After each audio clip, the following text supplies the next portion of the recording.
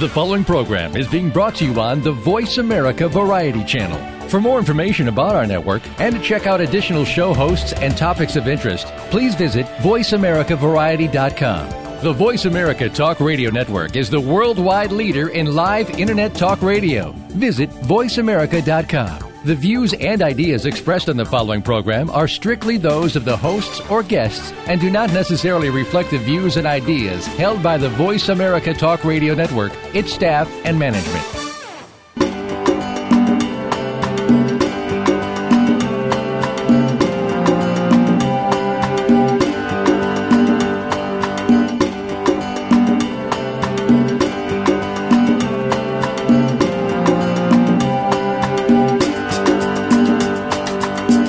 Save our wildlife, save the environment, save our world.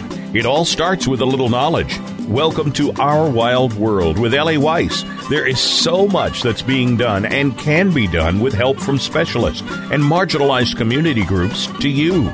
We'll discuss the future of Africa, the wildlife, and the people, and show you how it affects the entire planet. Now, here is Ellie Weiss from the Wild Eyes Foundation. Today's episode, Hands Off Our Elephants, has been recorded live during the U.S. Fish and Wildlife Ivory Crush, held outside of Denver, Colorado, and took place on November 14th at the U.S. Fish and Wildlife Arsenal and Repository. The repository is where all seized ivory and other illegal wildlife that has entered the U.S. borders is stored as evidence until legal action has been resolved against the wildlife trafficking offenders. Today we have as our guests Dr. Paula Kahumbu of Wildlife Direct and the spearhead behind the Hands Off Our Elephants campaign. We also have Mr. John Hemingway, chairman of Wildlife Direct, filmmaker, writer, director of the National Geographic special Battle for the Elephants, along with his cameraman J.J. Kelly, who also has his own production company, Dudes on Media. This conversation will be followed by the public statement at the Ivory Crush made by our U.S. Assistant Secretary of State, Judy Garber, in follow-up to the President of Obama's July executive order in support of stopping the killing of elephants for ivory and bringing attention to the scope and scale of the illegal wildlife trafficking and syndicates. We're all here in Denver with the U.S. Fish and Wildlife Ivory Crush. It's been announced a lot, but I think a whole lot more public awareness needs to be done. So we have very special guests today. We have Dr. Paula Kahumbu, J.J. Kelly, and John Hemingway. So Dr. Paula Kahumbu is visiting from Nairobi. She's highly involved and very dedicated towards elephants. And she's also involved with Wildlife Direct, as is John Hemingway, who is also the writer and filmmaker of Battle for the Elephants. And if you haven't seen that, you should.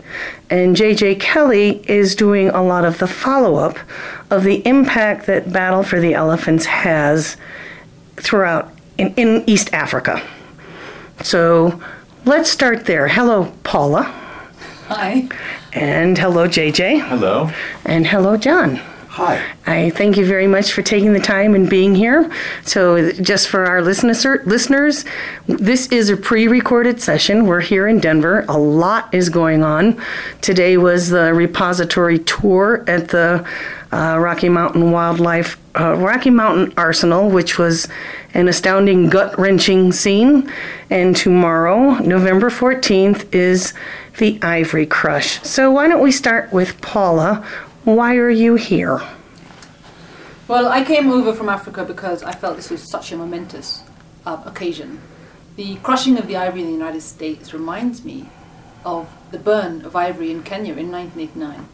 And that was a turning point for elephants at a time when, according to all measures, elephants were on their way to extinction. And that galvanized global attention, global concern, demand collapsed, people were ashamed about their ivory buying habits, and an international ban on ivory trade was enacted worldwide. Now this crush is the US ivory stockpile. It's a very important message that the United States government is making, and we're hoping that what it's going to do is create a massive amount of public awareness here in the United States, where there are large ivory markets. Yes, as I understand, the U.S. is either the second or the third largest consumers of ivory, and it is certainly a waypoint for illegal ivory passing through on the wildlife and illegal trafficking market. I think one of the biggest challenges we have is that we don't have good data on this. There are some studies that show that the U.S. has large amounts of ivory. I've gone around and looked at some of the shops in New York, for example, and it's very hard to find large volumes of ivory. There's lots of bone being sold off, or it looks like ivory, but it's not ivory. And I think that this, the failure or the lack of information about the ivory markets here in the United States is a big problem, because we know that the major market in the world, probably 90% of the ivory trade in the world, is in China. And Chinatowns in the United States could be major areas where ivory is being trafficked. But right now, we don't really have any information. And I asked the Fish and Wildlife Service what they're doing about the illegal ivory that's here in the United States. And they said, it's an enormous problem. It's very difficult for them to track every single retailer. And so this awareness is really important, because it will reach the global public. And every person who sees a friend of theirs wearing ivory will hopefully say, wait a minute, isn't this meant to be banned? What are you doing wearing this stuff? And hopefully that will change people's behaviors and stop people from buying such. So you made a very important point that I don't think many people connect, that the U.S. market for ivory, we hear about ivory, that it's China, that it's happening elsewhere. And so what is it that Wildlife Direct is doing to raise awareness about the U.S. market? I understand, excuse me for the ums, I understand that Wildlife Direct is very involved in creating a network of other organizations that are involved in wildlife trafficking, wildlife education and awareness. And John, you are the new chairman of the board for Wildlife Direct. You've just been nominated? Yes, I had Richard Leakey placed his sword on my left shoulder and said, "Arise, you are now the chairman of Wildlife Direct." Richard was, as you know, the founder of Wildlife Direct. It was absolutely a brilliant thing that he did. And today, my job is to work with Paula and to focus on Kenya, but as an example for all Africa. And what we're trying to do is we're trying to change minds, behavior, and laws in Kenya, so that one day it will be a measure of success in stopping the ivory trade across the whole of Africa. Okay, so how are you changing the laws in Kenya? We're hearing a lot of news. Headlines are blasting with seizures here, seizures there, crackdowns here, more law enforcement, stronger and more stringent sentences for those who are caught. Is it working? Well, the new laws have not yet been enacted, but what we have discovered through our studies of the courts in the country is that it's not the law that's the problem, it's the implementation of the law. The law currently allows for 10-year jail terms for anyone who's been caught killing an elephant or a rhino or trafficking in their products. The magistrates are not happy or not willing to send people to jail for those kinds of offences, and so there really is a breakdown in terms of the cooperation between the internal agencies within the country, and that's to do with awareness. And that's why we're doing this behaviour change campaign, to create awareness across all the sectors, from the investigators to the wildlife authorities, the courts themselves, the magistrates, and the government officials as well. So you say they're not, quote-unquote, happy. Is it a matter of saving face? Is it a matter of corruption or friends or standing up? If you can't answer this question, I understand if that's not where we can go, absolutely. Or if you don't want to. Number one problem in Kenya and all of East Africa is corruption. There's no question. Corruption is a major part of the problem. But another part of the problem is literally that wildlife crime is treated as a misdemeanor. It is not a felony. And so how do you send somebody to jail for 10 years for a misdemeanor? It's actually contradictory. Mm-hmm. So in changing the laws, what we've done is written into the law that killing elephants or rhinos or trafficking in their products is a felony, and it can attract a jail sentence of up to life. So has this come more into play since the new constitution and the new government that's in the recent elections?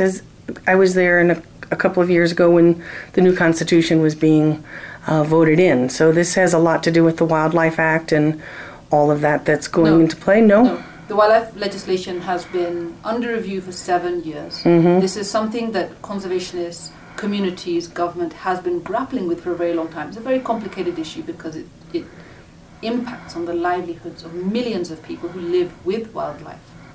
That's the issue, and that's what our wild world is about, is living with wildlife and how we go about changing attitudes, behavior models to, especially in Africa where it's a conflict. An elephant comes through and destroys everything you have in a matter of minutes. It's very difficult to say that elephant is more important than the person. And a lot of issues that wildlife becomes more perceived as something more important than the people on the ground who are certainly being affected by wildlife conflict. So that's a huge mindset change. How do you go about dealing with that in Kenya? Getting the local people, I hate that sound, local people, Africans, to get on board with this, to is it wildlife must pay for itself? Well, is it no, a value system? What? This is why our campaign is called Hands Off Our Elephants. They are our elephants. It's our heritage. It's our identity. It's our future. It's our economic aspirations. And so the campaign is really about behavior change. It's enlisting and enrolling Kenyans into a way of life that actually draws on our cultural background and heritage. Wildlife has always been part of our culture. We seem to have forgotten it, and so we're actually reviving that sense of importance of wildlife. And people who live with wildlife, yes, they do suffer from things like elephants trampling on their crops, but so do people suffer from malaria. Right. Nobody goes, off trying to change the laws so that you can get compensation for a mosquito that bit you. What we do need to do, though, is to create incentives for people who live around the protected areas so that they will protect that wildlife and benefit from it. And that was a major part of this new legislation. So while I worked very much on penalties, we made sure that we balanced that with incentives, rewards, and recognition for those communities who live adjacent to protected areas so that they don't have to live in poverty, so that they can actually make a living and improve their lives and get educated and have all the services and benefits of living with that wildlife. That's a very critical aspect because with Wild Eyes Foundation and the work that we do, what I've learned over the 20, 30 years that I've been working there, and I'm sure JJ and John have realized also with their efforts, that you can't ask somebody to stop doing something or change a behavior unless you provide an incentive or an alternative that's just as viable. So let's move that over to Battle for the Elephants. John, this was your film. It was you filmed it for National Geographic. It aired recently and was the second part of an investigative article from Nat Geo, the cover article, Blood Ivory. So this followed it up. How did you get involved with Battle for the Elephants, and was it something that you had thought of doing before, or was this a new thing for you? I know not a new thing in filmmaking, a new kind of outreach concept. Was that part of Battle for the Elephants? Well, I'd been thinking about this for a while. I've been so lucky ever since I was an adolescent. I've lived in and out of Africa, and I've used every possible excuse that I could find to go back. And those who have had the privilege of, like me, of being in and out of Africa, you can't but fall in love with elephants. It's just amazing over my short life. I have the understanding of what elephants do and can do has been completely stood on its head. How so? What do you mean? When I first got there, people heard these elephants had mutterings and mumblings and rumblings and so forth, and they were sure that elephants had enormous gastric problems. Okay. And they had just super indigestion almost at all times. Well, we now know that elephants, there are at least, there are well over 200 different vocalizations that elephants have. They and most of them we never hear. They're infrasounds. Some they hear through their feet, and they are they have a brain 6 times the size of ours, and that brain is not wasted. I don't think we're using all of theirs, but I don't think we're using all of ours, but I'm sure elephants are using all of theirs. They have to have survived for millennia. Oh, yeah. So here's a question. Do you think, okay, so elephants, and then we're going to get to JJ because I want to find this impact side. So elephants have survived for millennia. Do you think they'll survive us? Do you think we're winning or losing the war on wildlife? Right now, there's no question we're losing. 67% of the forest elephants in Central Africa have disappeared in the course of the last 10 years. In the last 10 years? Yeah. And a lot have disappeared just in the last year. What we're seeing, exactly. Last year, poachers gunned down 35,000 elephants. That's more than the entire population of Kenya's elephants, and we are the 4th largest population of elephants in the world. So yes, we are losing this war right now, and that is why it's so important that we take actions, create the awareness, and demand, that the world says no to the extinction of one of the most magnificent species on this planet. So this is a question that a lot of people are not in favor of listening or hearing, but I have to bring it up. Poaching has changed. It's international crime syndicates now. It's huge. It's a bigger market than oil. It's more valuable than gold in terms of ivory, along with rhino horn. So what do you think of, so the poachers on the ground, you're shaking your head and I'm going to let you respond, but on the ground, scaling up the ability for rangers to meet fire with fire. Because the poaching teams that are coming in are armed, they're skilled, they're paramilitary. Do you think paramilitary training, I'm not talking about creating a war, but upping the scale and the ability and the equipment and the training for the rangers on the ground, do you think that would be helpful, or are you for or against that? Because it's a big thing in the news these days. Sure. I mean, look, the anti-poaching effort has always been militarized. You've always had to operate with guns, but let's be realistic. The poachers on the ground are using guns, they're using bows and arrows, they're using poisons. It is not the sophisticated syndicates that everyone's talking about. Rhinos is a different story. Right, okay. Rhinos, they're using helicopters, dart guns, and they are highly qualified people, and they are not the ragtag poachers that you have who are going after elephants right now. Okay, that's an important distinction. Thank you. And the elephant ivory is being carried out on foot, sometimes on bicycles or motorbikes. This is not the kind of sophisticated thing. We're seeing a lot of discussion and demand that we use drones and all this high-tech technology, which might help a little bit, but I think it's diverting attention away from really what we need is to use our brains. That was the episode. These are human beings that are killing the elephants. Let's use our brains and let's work on this problem, humans with humans. I am so happy to hear you say that, because that was a few episodes ago, and it was called, What's That Thing Sitting on Top of Your Shoulders? Our brains. We're not using our brains anymore. So in that sense, let's go over to JJ Kelly. Are you part of Wildlife Direct also? Or John had introduced you to me of the impact that Battle for the Elephants is having. Could I just make one correction? Absolutely. JJ worked with me as my co-producer on the making of Battle for the Elephants. Okay. We took on many different tasks, but one of the things that JJ took on at the end of the film was the social media campaign. So when you say the end of the film, you mean the completion of the wrap, of the film, and then distribution and how to get awareness out there. He is a co-producer of mine, and he was in the trenches on the making of that film. Okay, so let's hear from you, JJ. Where would you like to start? I don't even know where to begin. Well, this film was an absolute delight for me to work on. I've been working in television for my career, so it's not too long, but the last 10 years I've been making TV shows. And it goes that you finish a television show, it goes on TV, the ratings come in, you might get a pat on the back or a try harder next time, and that's the end of it. But John gave me a chance a couple of years ago to go over to Africa for the first time. And again, the name Richard Leakey comes up. We followed Richard Leakey and his family in northern Kenya around Lake Turkana. And then after that, we were in Nairobi, and we went on a little safari, and I had a chance outside of Nairobi to see my first elephant. And this infection, this love that we talked about earlier, I had at that moment. So when John called up about a year ago and said, how about we do another film together, this time going after the elephant and this atrocity that's happening with all this ivory that's traveling around the world, and the elephants that are being slaughtered for it.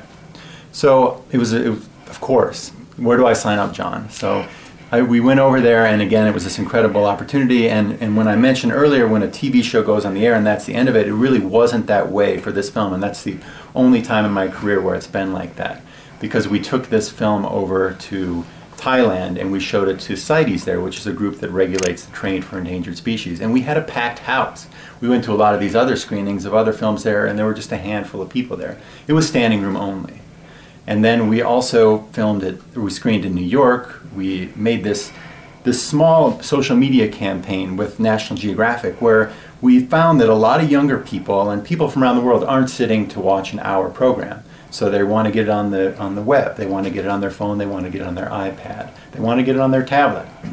So we made these serialized 2 to 4 minute webisodes that went viral. Webisode. Webisode. Our language is constantly changing. So where can our listeners find these webisodes? Is there a link, a website? Can you tell us what that is? Yeah, absolutely. So our film is Battle for the Elephants. If you were to Google Battle for the Elephants, you'll find the PBS version of the entire show that you can watch domestically in the States here. But if online, for free. And then you'll also find listed underneath that all of our webisodes. There were 6 webisodes. It'll say episode 1, episode 2, and they were posted by National Geographic. So this was definitely more than a film, and I think that we were very involved with the negotiations and just the planning of the event that brings us all here today. Well, partly I can relate because Wild Eyes funded a small PSA, The Elephant in the Room. That's where I met John. We happened to win Jackson Hole Best in Short Shorts, which was a complete astonishment for me and a thrill. But like John said, or in what JJ is saying, the making of the film is really just the beginning. When the film wraps, that's the beginning of, or is the beginning of the rest of it, of the awareness campaign. So John said earlier that you can give us some insight to the impact that Battle for the Elephants is having on the ground in Tanzania or Kenya, East Africa? Well, if I could just weigh in one thing there. We decided to tell this story in kind of a very simplistic, at least for me, way. We wanted to show the supply and the demand side of ivory in the world. And we actually thought most people understood this. Surprise. Yeah. And so it was an absolute gobsmacking revelation for all of us, JJ, Katie Carpenter, and myself, and John Bradar from National Geographic, when we discovered that nobody knew it, and they were just amazed and moved and in tears, and wanted to come back and wanted to come back and say, what do we do? Well, we didn't really have very good answers at the time. We've refreshed those answers, and I'll just add this before JJ gets in. I met up with Paula in Nairobi, and she had put on, it was Wildlife Direct, an extraordinary gala in Kenya in which the highest levels of government, the diplomatic corps, major businesses, all were in this same room, and they watched Battle for the Elephants. That was going to be my next question. So Battle for the Elephants did premiere in Nairobi. It didn't just premiere in Nairobi. At our launch of the entire campaign, which was spearheaded by the First Lady, Margaret Kenyatta herself. But we also then got invited to screen it all over the place. It's been screening in universities, in schools, at the museums, at clubs, all over the place. So this is part of the whole, what Wildlife Direct is about. And please go and visit Wildlife Direct, that's all one word, and it's wildlifedirect.org to learn more about what they're doing. It's an incredible organization. It's a collaborative organization. Yes, they need fundraising, so you can donate so that they can continue doing what they do, but they also provide sourcing and open sourcing for other organizations to get information so that we all know what's going on, as opposed to the left hand not knowing what the right hand is doing. Wildlife Direct provides information so that everybody's sort of on the same page and up to speed and can find out what's happening. So I hope our listeners go check out Wildlife Direct and find out what's happening. And JJ, or John, you look like you have something to say here. No, it's just simply that I think that unless we cooperate between ourselves, we're not going to win this battle. And if you look at all the NGOs, the non-governmental organizations that have been working on this elephant catastrophe for the last few years, the numbers of elephants killed has not declined but has accelerated. Something is not right. They are not doing the right thing. And so what we're trying to do, Wildlife Direct, thanks to Paula, is to come up with some new ideas, some inventive ideas, and to make friends where we didn't have friends before. And this is what I've been saying for a long time. The model that we've been working under the last 100 years is not working. We're losing our wildlife. We have a war on wildlife, so something has to change. We have to think outside the box in a paradigm shift. So Battle for the Elephants, Wildlife Direct, and what JJ is doing in terms of social networking is shifting this. But it's hard to see the shift until you sort of get out of one. And then you can look back and say, oh, wow, we really did that before. So, John, you're absolutely correct. Elephant numbers are declining in catastrophic numbers. We need to work together as a planet.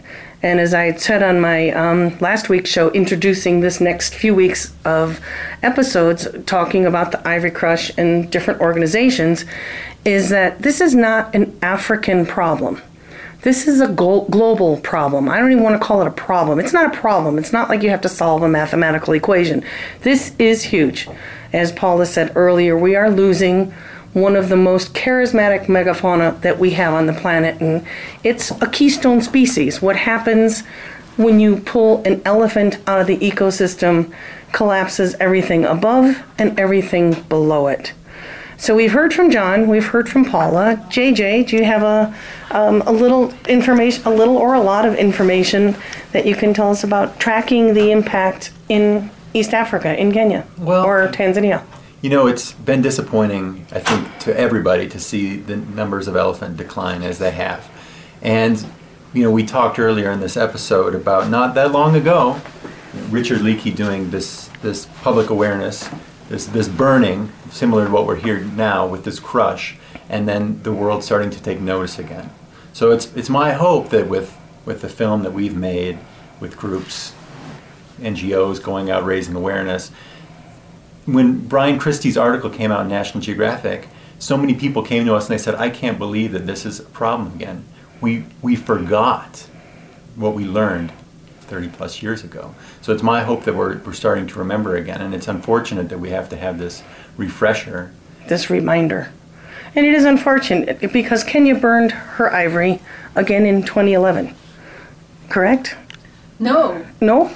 Kenya burned somebody else's ivory in 2010. Oh, okay. Kenya is the home of the Lusaka Agreement Task Force. It's the Interpol for Africa. Okay. They receive all of the seized ivory from around Africa, and a shipment of 5 tons of ivory that came out of government stockpiles from some southern African countries, Malawi in particular, had been seized in Singapore.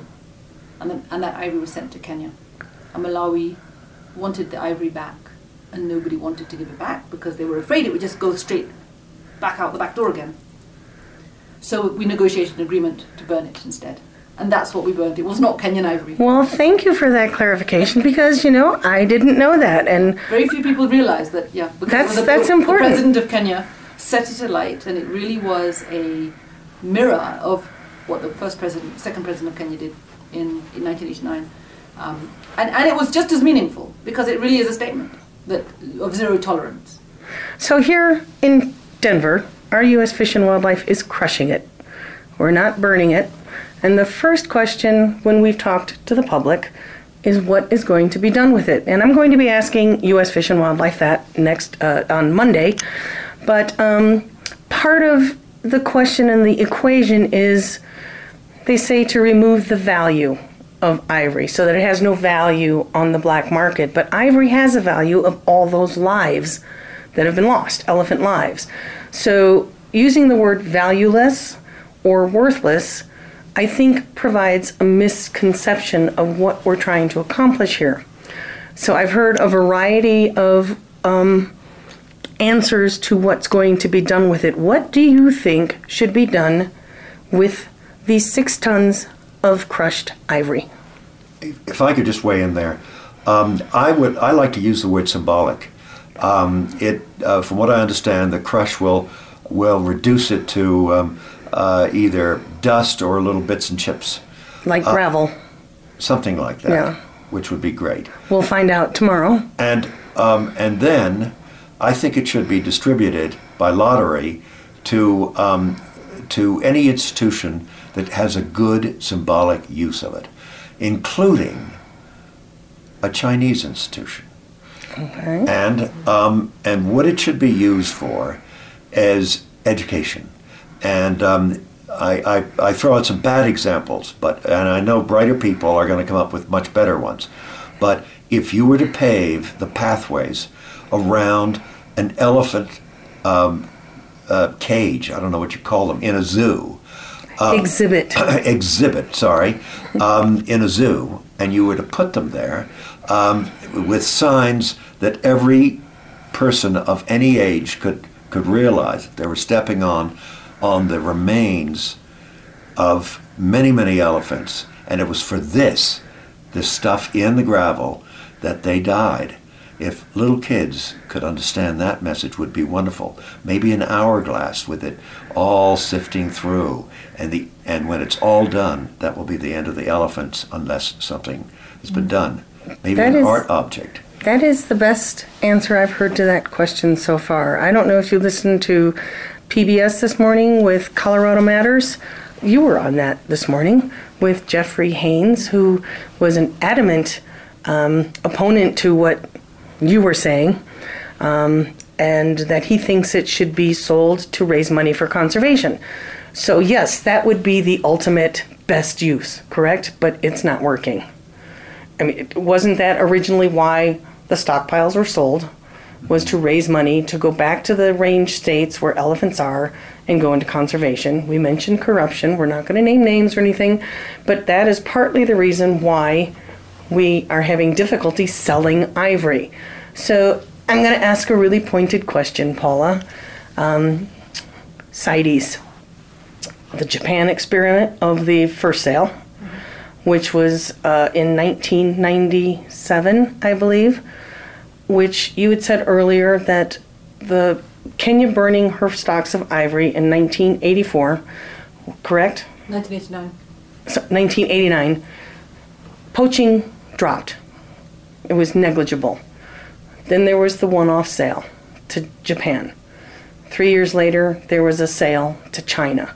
Since then, do you think that CITES' decision to do that second sale confused the issue to the point that it made it seem like there's plenty of ivory and there's more where that came from, and sent that a confusing message to China? Because let's be clear, there's illegal trade in ivory in China. So how do we deal with this? Well, first, CITES is made up of countries, parties, right? It's made up of our governments.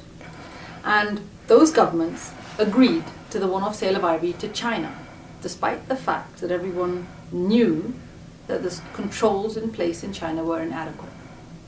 There was ample evidence. There were ample warnings that this would trigger a massive surge in poaching because the demand for ivory would not be satisfied by that sale of ivory. And all of that has come true. And that's what we see in Battle for the Elephants. That's exactly the message. The the responsibility of CITES is absolutely there. The reason why I think CITES has to take full responsibility for this is because that convention is founded on a basic principle called the principle of, oh God, what is it? Protecting nature. This is what I discussed on Monday's show, the mission of CITES. It's founded on the precautionary principle. The precautionary principle is that if you're not sure about something, you simply don't do it. Good point. Right? Now, they seem to have thrown that principle out of the window, and it really was one of the most important principles in CITES. As a result, now you have a situation where the poaching is racing out of control, and there is nobody can persuade me that if we do sell all those ivory stockpiles, which are accumulating across Africa, to be honest, they really are large stockpiles all across Africa. If you were to dump those onto the market, they would not satisfy the Chinese demand. Elephants are not diamonds, elephants are not commodities. They are animals like human beings, and they live in families, and they're conscious. And Dame Daphne Sheldrick says they are better than us. They're much better than us. They are much, much better than us. And we cannot expect to manage them as we might do trees or, minerals. It's just simply not working. And it's time for us to step back and say, you know what, this experiment failed. It's not the first time, by the way. This is now about the 4th or 5th time this experiment has taken place. We should just stop. Wouldn't it be wonderful if we could ask the elephants what they thought about us? I'm surprised that they have forgiven us at all for what we've done. I don't think they've forgiven us. That they even tolerate coming up. Did you have an opportunity, JJ, to have an elephant get close to an elephant when you were there? They come up to you and they smell you with their trunk, and they're very curious, and they're just so gentle. But I'll tell you, I've had the chance to film in the Tanzania Ivory Room, which is perhaps the largest stockpile of raw ivory in the world. And I've also filmed the stockpile here in Denver. And I think that Paul is absolutely right, that it's not enough. It's not just enough to sell more ivory, because that's what we've done in the last 15 years here, and we've learned that it's only made the demand stronger. So I think just by adding a little bit more out there, you're just perpetuating this. And when you introduce that into the largest middle class in the world that's growing at an astronomical rate, that you're going to have more problems. So it's too precarious to gamble when you have so few elephants left today. Can I just add one thing? Absolutely. Is that as a supporter of the U.S. Fish and Wildlife crush of ivory, I've gotten some hate mail. And it goes basically this, that by destroying this stockpile worth millions of dollars, we are reducing the supply in the world, and economic theory tells us that it's only going to raise the price of ivory elsewhere. Well, Paul is shaking her head, by the way. I just in horror of the kind of... I am too. I just wanted our listeners, since they can't see us, to know sort of what's visually going on here. Continue.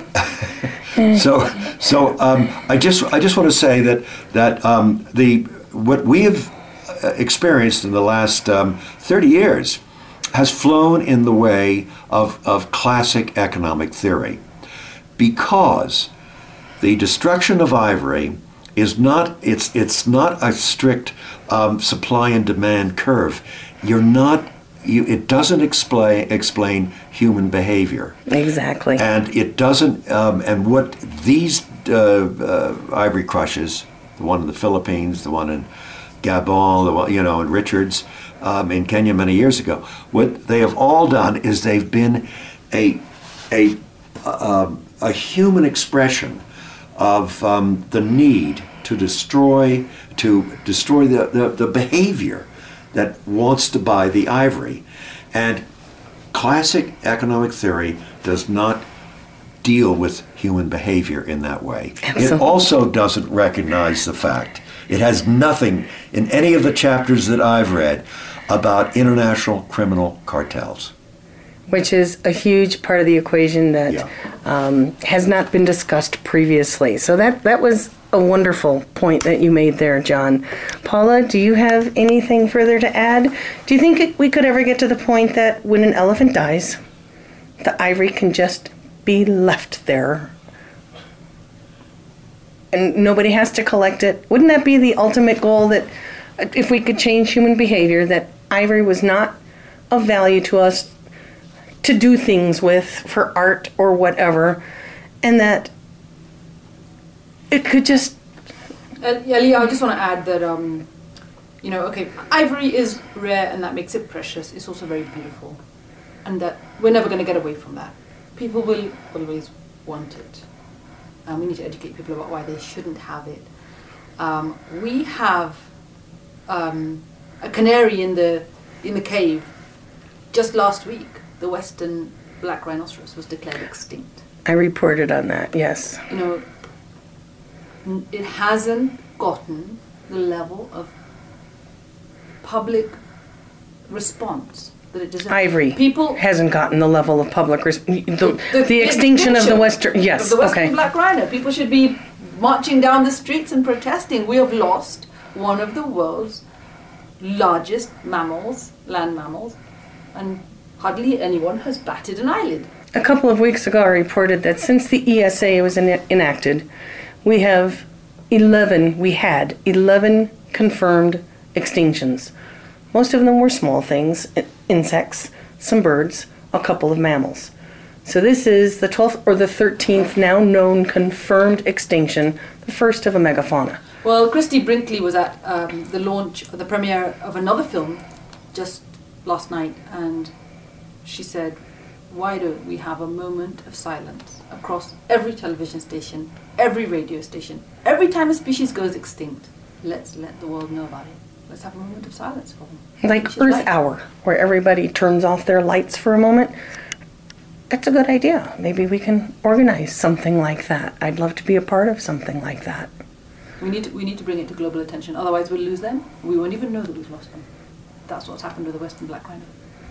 So, JJ, do you have anything to add, or do any of you have anything further to add? No, I mean, we've all gathered together, and the crush is imminent now, and we've got a few final preparations to get the camera equipment ready, and I'm just excited to see how it all plays out tomorrow, to see if there are protesters, to see if there are people cheering, to see if there are people crying. I hadn't thought that far ahead. So you will be filming The Crush?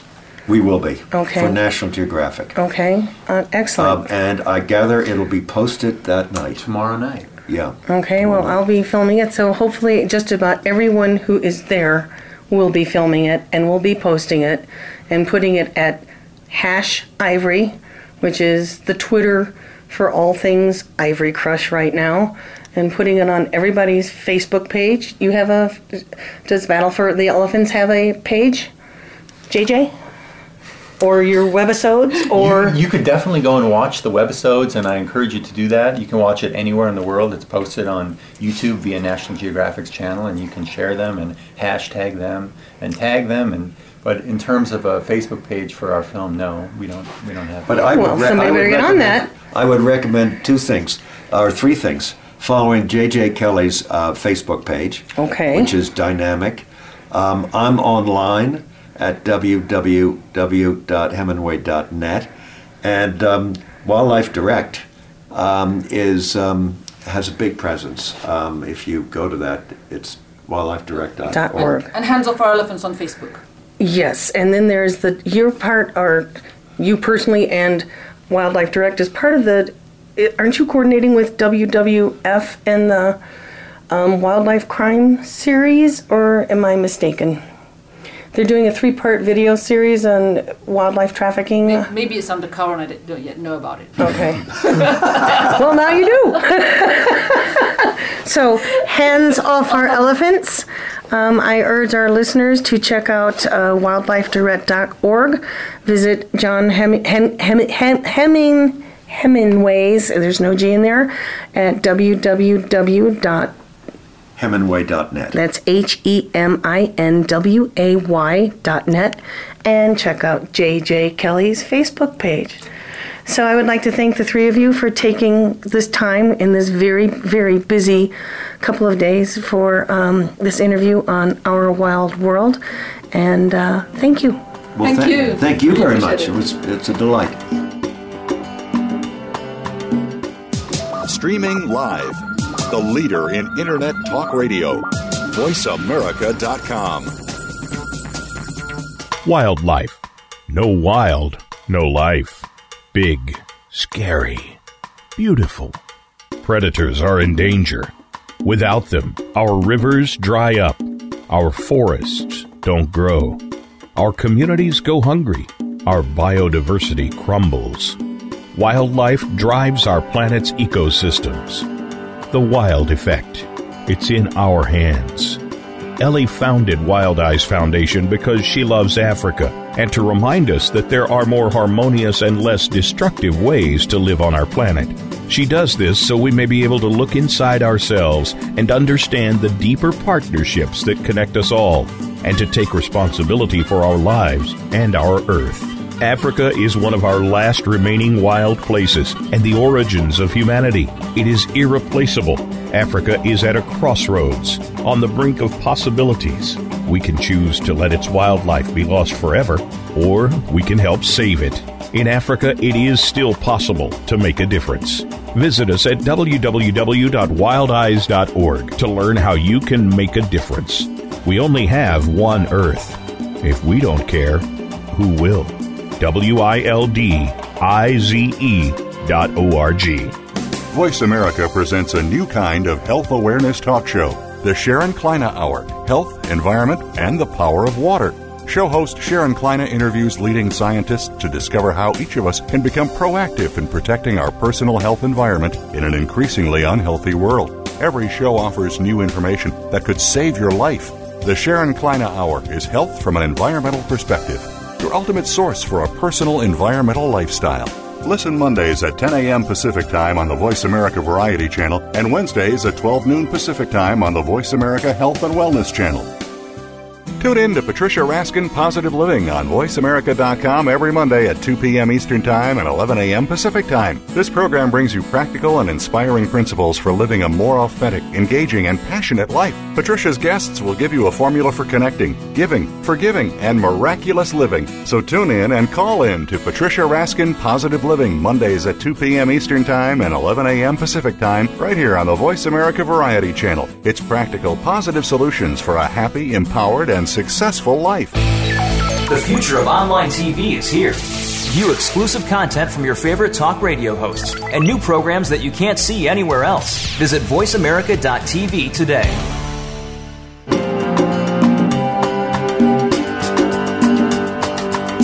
You're listening to Ellie Weiss and Our Wild World. We want to hear from you. Call into the program at 1-866-472-5788. That's 1-866-472-5788. If you'd rather send us an email, please send it to wildeyes@wildeyes.org. That's WILDIZE@WILDIZE.org. Now, back to Our Wild World. Welcome back. This is Ellie Weiss with Our Wild World, and thanks for sticking with us and the interview with Wildlife Direct. And now I would like to introduce our Secretary of State, Assistant Secretary of State, Judy Garber, and her statement at the U.S. Fish and Wildlife Ivory Crush. Thank you, Dan, very much. It's always a privilege to partner with the Fish and Wildlife Service, and in this case also with IFAW for this historic event. I have no doubt that what happens here today, the Ivory Crush, is going to send a powerful message to the world that the United States has zero tolerance for poaching. A year ago, World Wildlife Fund launched a global campaign to stop wildlife crime as we watched with horror and despair as endangered species like elephants and rhinos and tigers were being systematically targeted at rates we haven't seen in our lifetimes, really. But it's also easy to forget how far we've come in the last year. The world has begun to respond. This is an issue that was once relegated to poorly equipped park rangers. It's now being taken up by heads of state. Not only in Gabon, in Thailand, and the Philippines, you heard about that earlier, These are also countries which have recently taken steps to close down their ivory markets, destroy their ivory stocks. We, of course, have seen the highest level of attention on the issue here at home when President Obama announced his executive order in July. The government-wide response that is called for there is unprecedented, it's critical, and it's going to make a difference, we are sure. We believe that the President's task force on wildlife trafficking is going to be an important model for the rest of the world. And we are heartened that we're hearing interest from around the world in what the United States does on this issue. And so this is extremely important. Clearly the world is watching. And that's, in this instance, very exciting. No agency has been more central to this issue than the Fish and Wildlife Service, which has long led efforts, of course, not only here at home to conserve wildlife, but also abroad.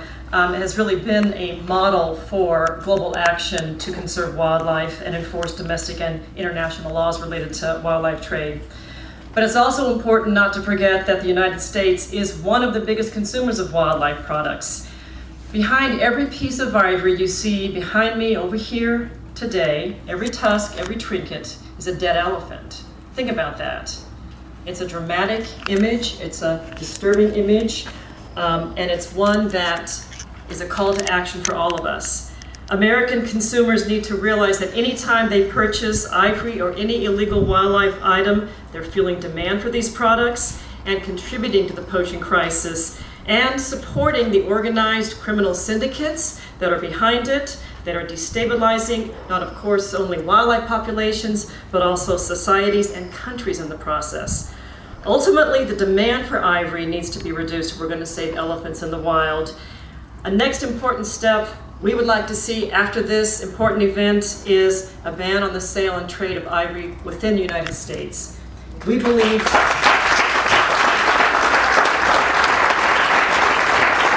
that's an action that is going to be important for the world and for the elephants. To that end, I'm really heartened to share with you that just since this morning, as a result of petitions online launched by a number of organizations here today, have generated over 30,000 actions in support of action in Congress on this issue. That's a huge number in a very short amount of time. It shows the interest, the energy, the momentum behind this, and that's very encouraging. It's clear we're not going to solve this crisis with a lot of new bold measures. We're confident that the government response is going to be robust and make a difference. We would really like to thank the Justice Department, the Interior Department, the State Department, all the agencies involved, including the White House, of course, for their unprecedented commitment. We're grateful for their leadership, and we're also very grateful for the leadership of the many partner organizations who are here today, who are coming together as never before to stop wildlife crime. Thank you.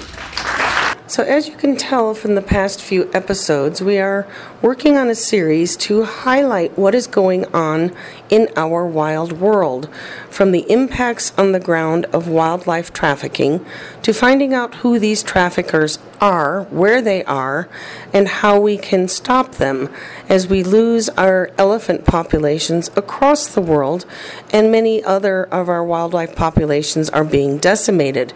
So from previous episodes, you can check up on some background information that I've provided throughout the past year and a half, and then especially looking forward to the coming episodes with IFAW, the International Fund for Animal Welfare, hopefully World Wildlife Fund, and then what some student coalitions are doing to help save tigers, Tigers for Tigers, and then an organization called Freeland Foundation. So we have a lot coming up for you over the next several weeks, and stay tuned and listen in. We'd also like you to join in our discussion group on LinkedIn, Our Wild World, where we'll be posting the day's episodes, and we can continue the discussion through LinkedIn discussion groups. You can also join us on Facebook at Wild Eyes, and visit our website, www.wildeyes.org. I look forward to talking to you, and until next time, this is Our Wild World. Thank you again for joining us this week. Be sure to tune in next Monday at 11 a.m. Eastern Time, 8 a.m. Pacific Time for another edition of Our Wild World with your host, Ellie Weiss, on the Voice America Variety Channel. Think about living with wildlife during the coming week and what you can do right now. Thanks again for listening to the preceding program, brought to you on the Voice America Variety Channel. For more information about our network and to check out additional show hosts and topics of interest, please visit VoiceAmericaVariety.com. The Voice America Talk Radio Network is the worldwide leader in live Internet talk radio. Visit VoiceAmerica.com. The views and ideas expressed on the preceding program are strictly those of the hosts or guests and do not necessarily reflect the views and ideas held by Voice America Talk Radio Network, its staff, and management.